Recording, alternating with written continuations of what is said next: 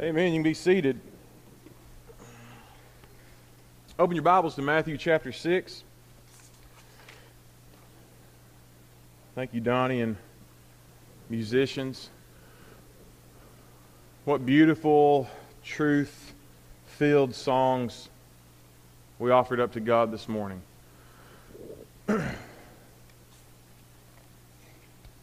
Matthew chapter 6, we'll go ahead and begin. We're continuing with Jesus' Sermon on the mountain to His disciples. The words I read earlier were words from the Lord of heaven and earth, the Son of the Creator, the one who bled and died for you and for me.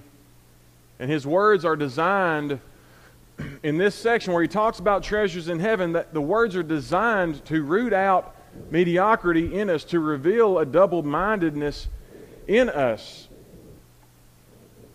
There's an important choice that each of us has to make in our lives when we hear the gospel, is that are we going to be freed from our sin by Jesus? Are we going to hear the good news that Jesus died on a cross, not to make you religious, but to make you free? That Jesus offered up Himself as a perfect, sinless sacrifice on the cross. He died in the place where you should die. He suffered the punishment that you should suffer, and He offers Himself as a stand-in for you, as a substitute for you, so that you can have the life of God, so that you can have your relationship with God back. Not that you ever had it to begin with, but sin took it from you when you were born into this world. It has separated you from God, and the choice that every person that hears the gospel has to make is, am I going to accept that message of salvation? Am I going to follow Jesus? Am I going to be free? But then after that, there's the matter of living the Christian life. And the Christian life ought to be lived by people who have been changed.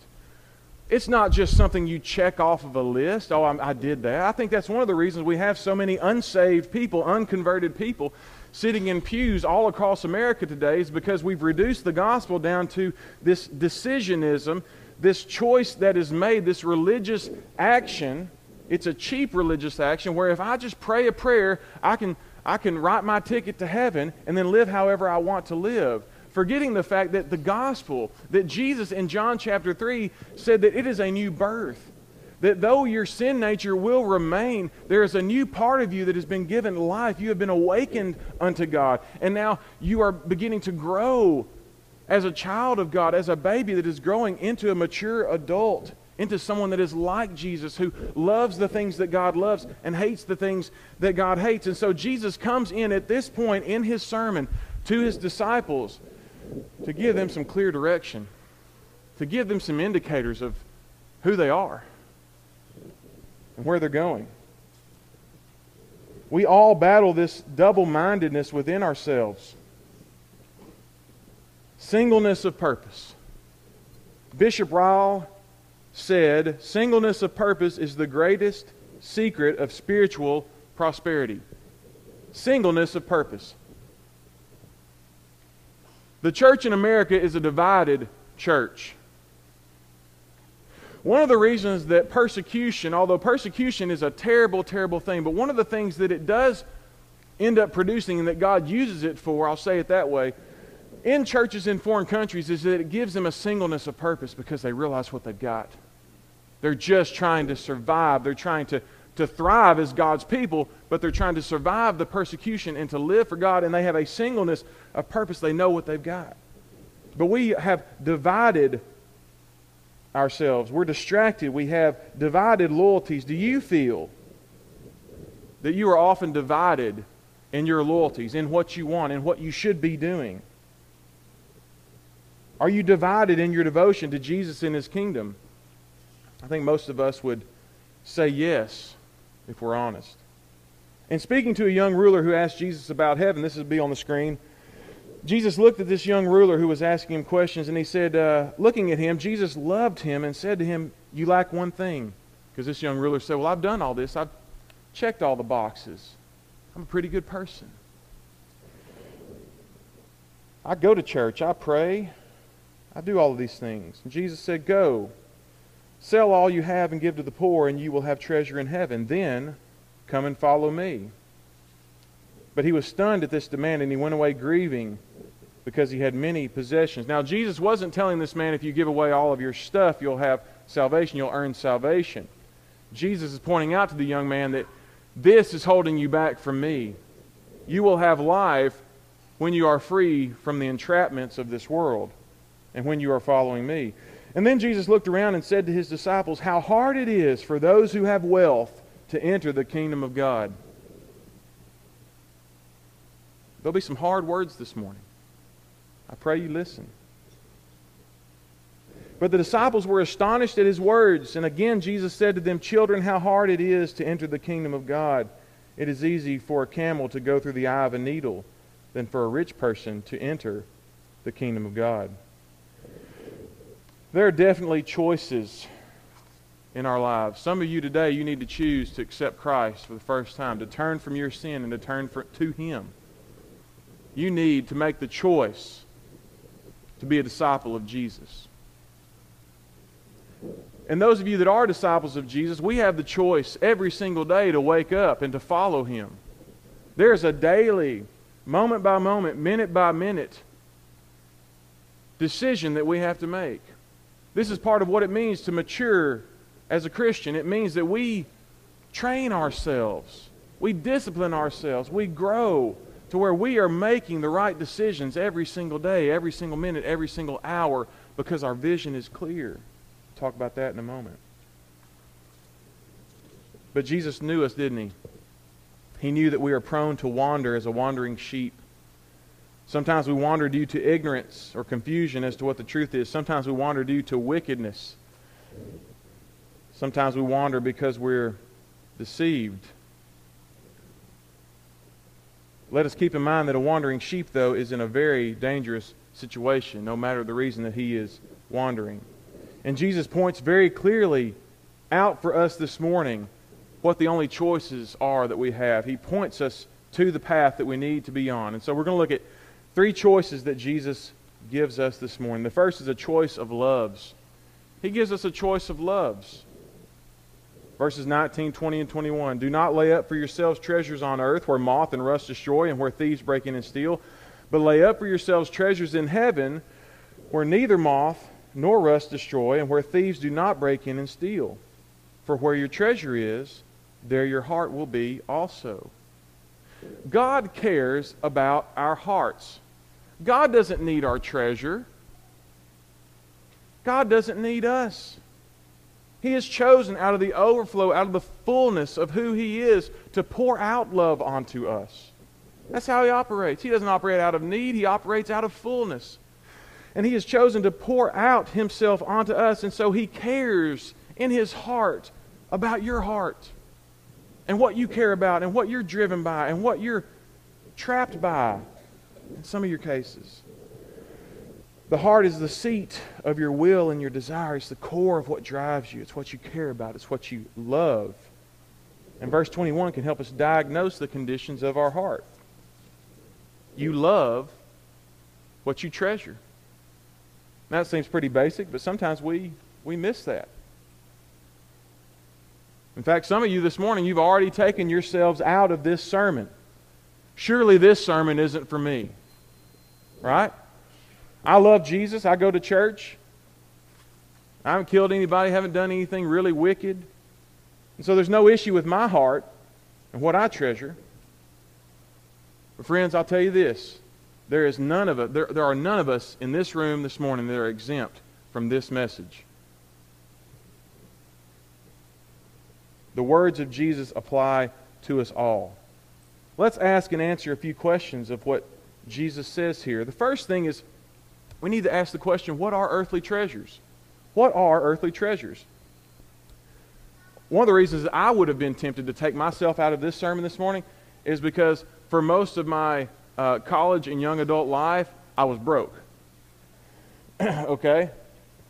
I remember a conversation with Aunt Claire. I told her, listen, I have to reveal this to you because, I wasn't really taking her on a lot of dates when we were dating, and I had to just come out and say it one time, which she was very gracious, but I had to say, the reason I'm not we're not doing a whole lot is, I've only got $200 to my name. I said, I'm not in debt, but I don't have any money, and I need that $200 for this and that, whatever. And she was so gracious about that. But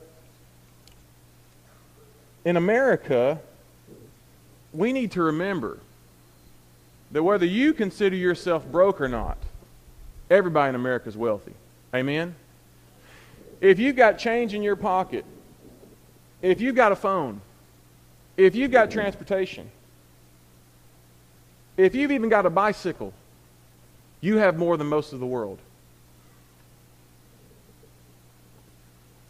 Earthly treasures are primarily the things that are material in this passage. When Jesus is talking about wealth and he's talking about treasure, it is primarily material.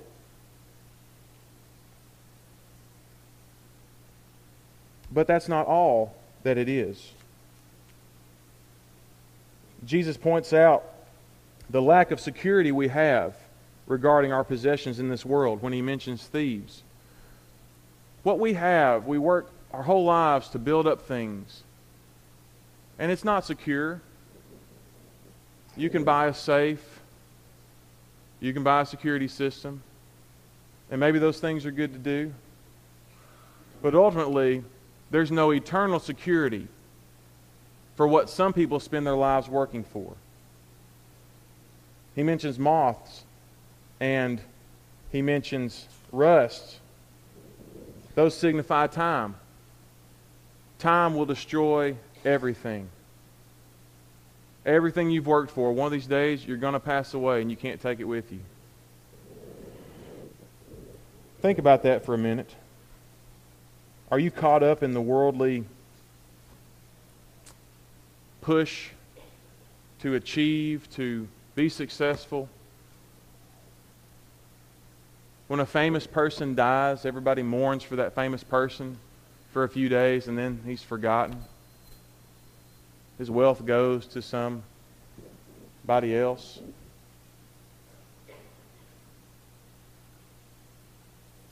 There are things you can work and devote your life to on earth that are not secure and will not last. And so that also does not apply only to material treasures. In America, the possibilities are countless. It could be anything that has your affection, anything that has your love, anything that has your time, anything that has your money, anything that has your energy more than God does. It could be your reputation. The earthly treasure, the worldly treasure that you try to store up could be your approval before others. It could be your clothes and how you look. It could be your makeup collection. It could be your achievements, your sports, or your academics. It could be your success, that promotion that you're looking for, that project that you just finished. It could be your cell phone. It could be your Instagram or your Facebook account. It could be your hobbies.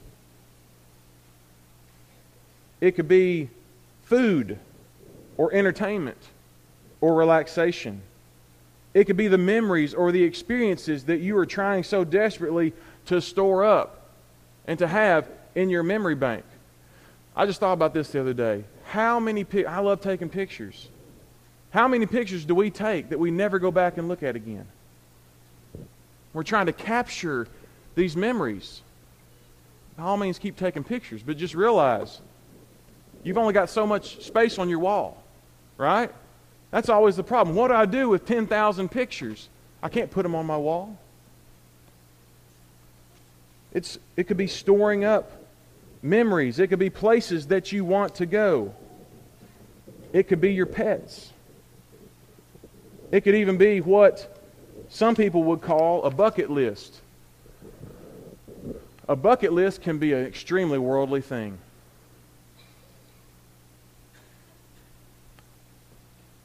How do I know that I'm living to treasure these things? Well, one thing I'm not going to do this morning, I'm not here to make any rules that Jesus hasn't already made.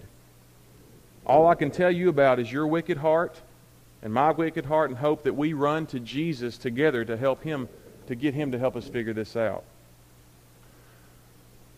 I'll tell you a story. The other day I bought a $15 bag of grass seed. Now, some of you that know how tight I am, that purchase probably surprises you. Some of you wouldn't bat an eye at a $15 bag of grass seed. For me, it's like a spiritual warfare going on as to whether I need to spend $15 on a bag of grass seed. But we've got this spot in our yard that I'm trying to grow grass in.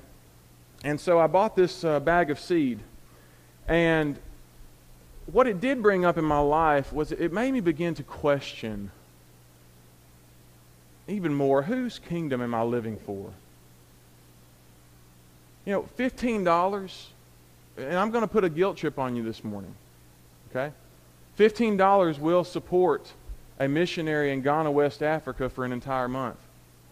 $15 will provide a meal or two for you to take somebody out and spend some time in one-on-one discipleship and talk to them about their problems and talk to them about Jesus. $15 will buy somebody a Christian book to help them with an issue.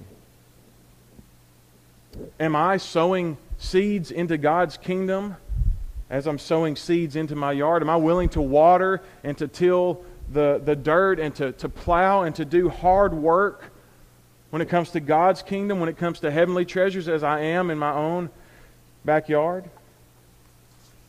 Maybe the problem is that we don't know what storing up treasures in heaven means or looks like. What is storing up treasures in heaven?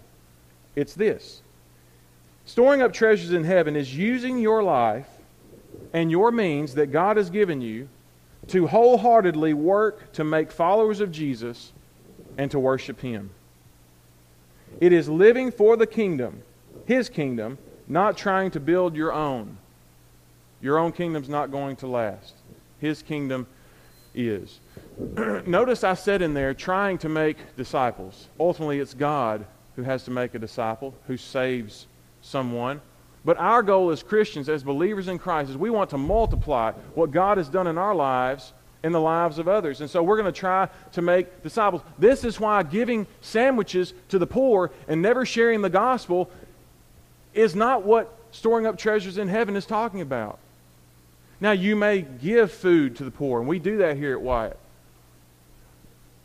But the underlying motive and the goal and the root is for people to know Jesus. Amen? This is where churches that have left the Bible and they've gone into humanitarian aid, this is where they have left off. They think that because they're doing good deeds and they're putting little scriptures up in their window or on their mirror and they're feeding the hungry, they think they're doing God's work. But if we never share the gospel and if we never try to make disciples, and if our heart cry is not to multiply and to reach every tribe and every tongue and every nation on planet Earth, then we've got the wrong mindset about storing up treasures. It's not a pot of gold at the end of the rainbow. Prosperity gospel preachers, the way they talk, the way they would abuse this verse is to say, hey, do this and you, selfish you'll get all this stuff in heaven. And I understand that there is a self-motive there that God gives, but it's not a selfish motive. It's a desire to see all people loved. It's a desire to see God loved and glorified. It's not a pot of gold at the end of the rainbow. It's people that you influence toward heaven. It's future joy in an everlasting kingdom, not being all wrapped up in this kingdom. It's hobbies, it's leisure, it's entertainment, it's music, it's movies, it's wealth. Luke 12, 27 through 34, let's read that together. It says, "Consider how the wildflowers grow. They don't labor or spin thread. Yet I tell you, not even Solomon in all his splendor was adorned like one of these. If that's how God clothes the grass, which is in the field today and is thrown into the furnace tomorrow, how much more will He do for you, you of little faith? Don't keep striving for what you should eat and what you should drink, and do not be anxious." Oh! This needs to be the life verse of a lot of people in our church. I know for a fact there are countless men and women struggling deeply with anxiety and worry and fear. There are marriages that have been broken up over concerns of money. There are fears about whether you're a good enough mother. whether you look the way that you ought to look, or what you're going to do in some other situation. Don't keep striving for what you should eat and what you should drink, and do not be anxious. For the Gentile world eagerly seeks all these things, and your Father knows that you need them. Friends, we're here together this morning because we have a Father who knows that we need these things. Amen? That's not good enough. Amen? We could get some powerful testimonies this morning of how God our Father has provided for families in this church. Some of you could stand up and give more powerful testimonies than I could ever preach in this pulpit about how God has been faithful to you. Remember that and hold on to it. Verse 31, but seek His kingdom, and these things will be provided for you. Do not be afraid, little flock, because your Father delights to give you the kingdom. Sell your possessions and give to the poor. Make money bags for yourselves that won't grow old, an inexhaustible treasure in heaven where no thief comes near and no moth destroys.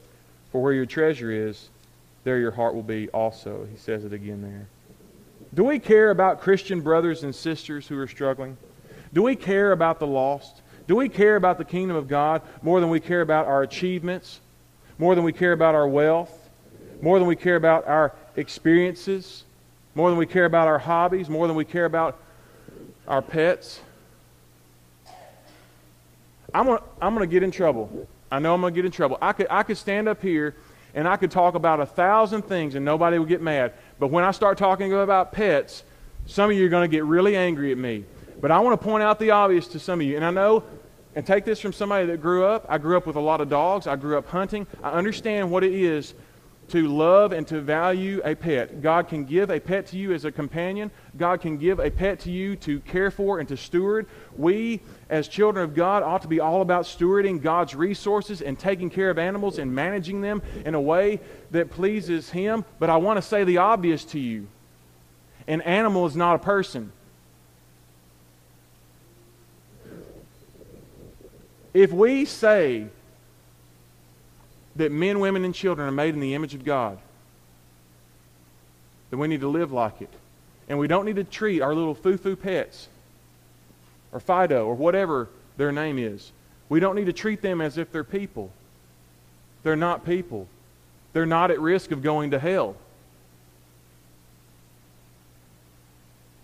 The Church of Jesus Christ in America, I think, is more often concerned with our pets, and we spend more money on dog toys and dog food and dog houses than we do on people that are going to go to hell. We need to be weeping about that.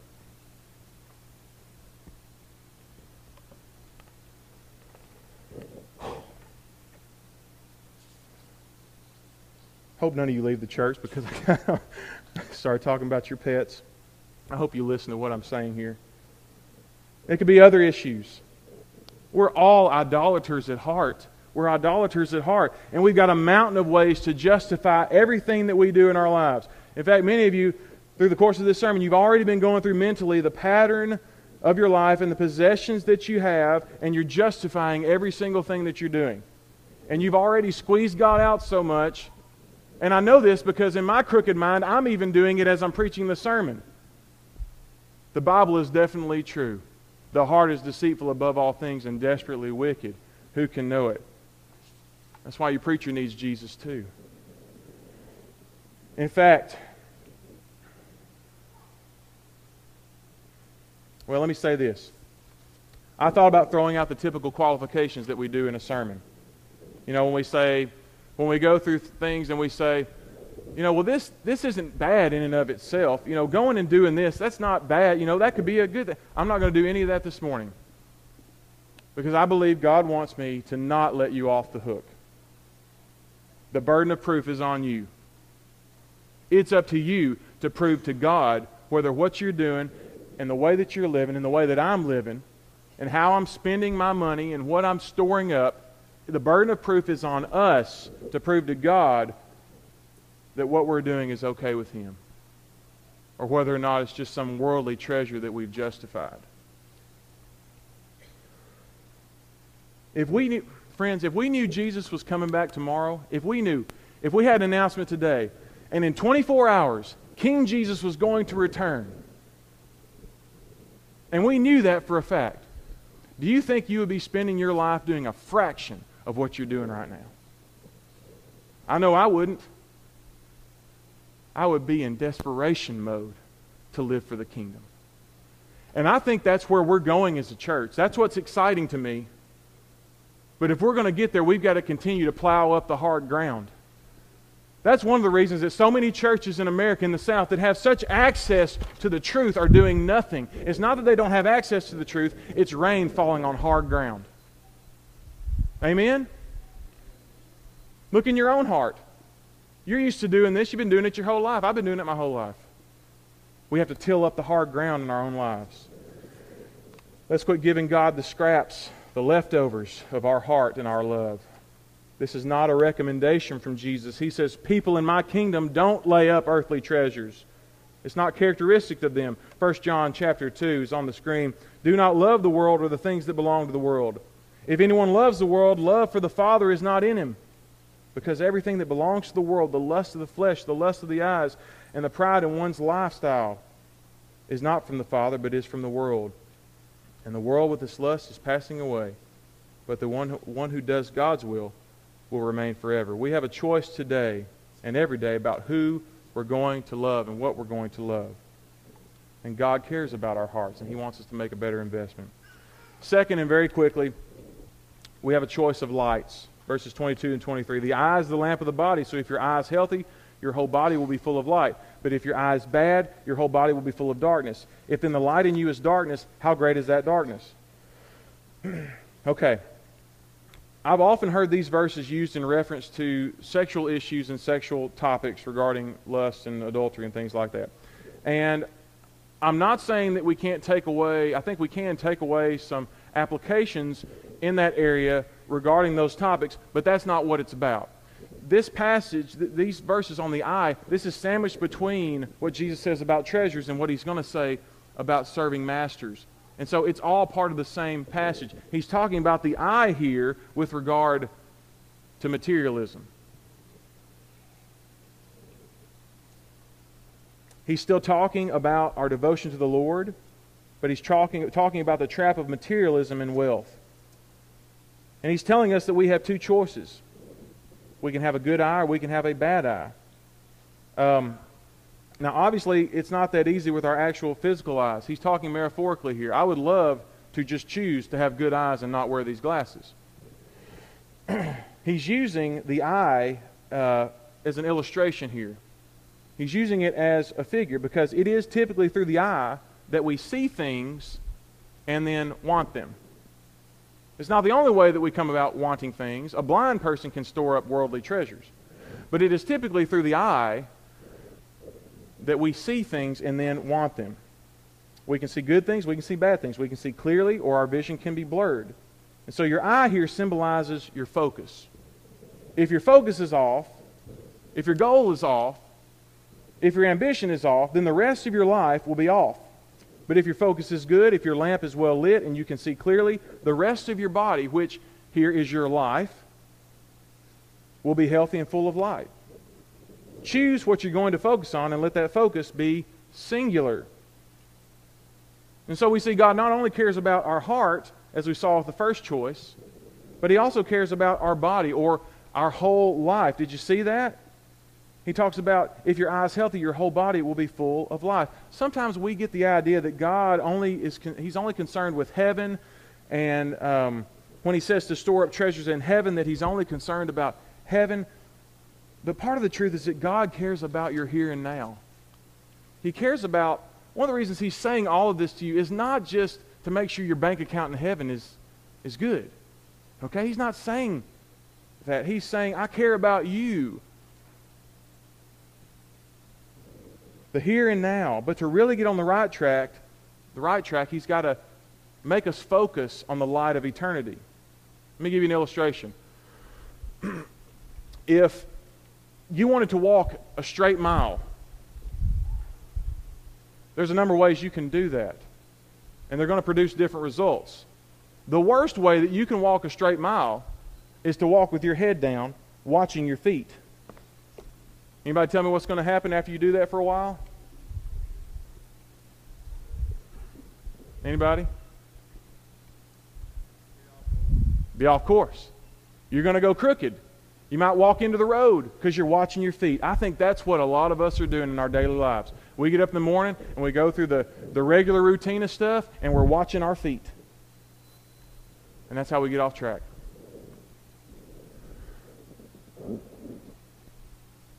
But if we've got a focal point about a mile out and we walk straight toward that point, we'll go a lot straighter. That's what God is doing here. The first light, that focal point, we have the option of choosing, is the kingdom of King Jesus. Seeking the kingdom of Jesus. That is our focus. That's our good eye. The second light that we have an option to choose is really no light at all. Look at verse 23.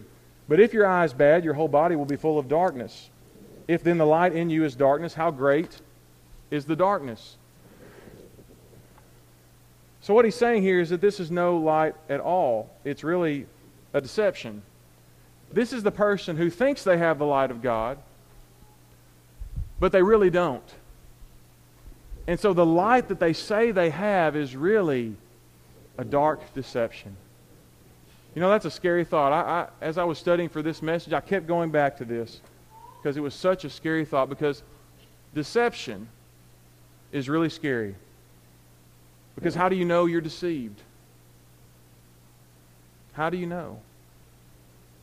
I ask the question to you. Do you believe that you are deceived regarding some aspect of your life and how you're living, or what your walk with Christ is or needs to be, or whether you even know Him? Do you really have the light? Are you focused on the kingdom, or is the light that you have a fake light? Colossians chapter 3, therefore, if you have been raised up with Christ, seeking the things above where Christ is, seated at the right hand of God, set your mind on the things above, not on the things that are on earth. For you have died, and your life is hidden with Christ in God. The only way, friends, that we get out of the deception is we got to have the light. And Jesus said in John that He is the light of the world. And it says also that He was the light of men, that in Him was life, and the life was the light of men. Jesus is the one who can show us the path. Jesus is the one who can give us the direction. Jesus is the one who can take our bad eye and give us a good eye. And so don't misunderstand me today. I'm not giving you a guilt trip to go get religion. I'm encouraging you to draw near in desperation to King Jesus. Draw near to Him. That brings us to our third choice, a choice of lords. A choice of lords. God not only cares about your heart, He cares about your life in the here and now, your body, as it would be, but He also cares about your identity. He cares about who you belong to. And you have a choice of masters, a choice of lords. You have a choice of loves, you have a choice of lights, and you have a choice of lords. Verse 24, no one can serve two masters. This is not the idea of an employer. This is the idea of a master that you are a slave to. We are slaves to Christ. And we love being slaves to Christ because He's such a good Lord. But it's that idea of a master. No one can serve two masters, for he will either hate the one and love the other, or he will be devoted to the one and despise the other. You cannot serve God and money. When Jesus was tempted in Luke chapter 4, in verse 5 it says, Satan took Him up and showed Him all the kingdoms of the world in a moment of time. And the devil said to Him, I will give you their splendor and all this authority, because it has been given over to me, and I can give it to anyone I want. If you then will worship me, all will be yours. And our Lord Jesus answered him, It is written, you shall worship the Lord your God, and Him alone shall you serve. Friends, Jesus well understood the temptation to let materialism, to let success, to let wealth, to let the opportunity for power and authority and even comfort. He understood those temptations, and he understood how those things can distract us from devotion to the Father. He was tempted in the strongest ways possible by the strongest enemies. And yet, as the book of Hebrews tells us, he was tempted but was without sin. And his words to the greatest enemy, Satan, were these: God alone shall you serve. He had a singular focus. Moses tells us of the spies that went into the land of Canaan that only Caleb and Joshua were not judged because they followed God completely. They wholly followed God. They fully followed God. They were storing up treasures in heaven. They had their eye set on God and His kingdom. And they chose one Lord. I don't know where God's going to lead you this morning. I know some of these are hard words. But I wrote a little article for the paper early in the year about resolutions. And they'd asked me to write about resolutions. As I sat down and was working on my own resolutions, it just dawned on me, you know what? I don't need to resolve anything other than to repent. Sometimes what we need is not new things in our lives, not new rules, not new goals. We need to go back to what we're doing, and we need to repent of what we're doing. Maybe we need to get something out. Maybe for some of you, there is repentance needed because you're pursuing something that God does not want you to pursue. It could be sinful or it could be good, but it's not of God. I don't know what specifically God will speak to you today, but I pray that you will listen. I want to close with 1 Timothy 6, verses 17 through 19 on the screen. I want to close both as an exhortation and also an encouragement about the great God that we serve. Verse 17, the Apostle Paul says this: "Instruct those who are rich in the present age not to be arrogant, or to set their hope on the uncertainty of wealth, but on God, who richly provides us with all things to enjoy. Instruct them to do good, to be rich in good works, to be generous, willing to share, storing up for themselves a good foundation for the age to come, so that they may take hold of life that is real." Sometimes, friends, we hear the words of God and our hearts, our crooked, wicked hearts, tell us that God's trying to take from us. But as we've read this morning and as we've heard in this message, God is for us. And He's not trying to take from us. He's trying to give us real life. Let's pray. Father, we thank You for caring for us and loving us. You meet our needs. You provide everything that we could ever want, our heart's desires. Help us to not be distracted by the things of this world. Yes, God, there are some things that we have to do. Help us to be responsible. But God, help us to not use those things as justification to embrace worldliness. Help us to live radically for the gospel and for Your kingdom.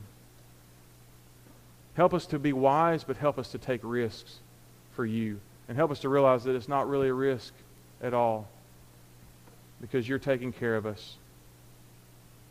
God, we thank You for being a good Father today, and we pray that You will continue to bless our worship this morning. In Jesus' name we pray. Amen.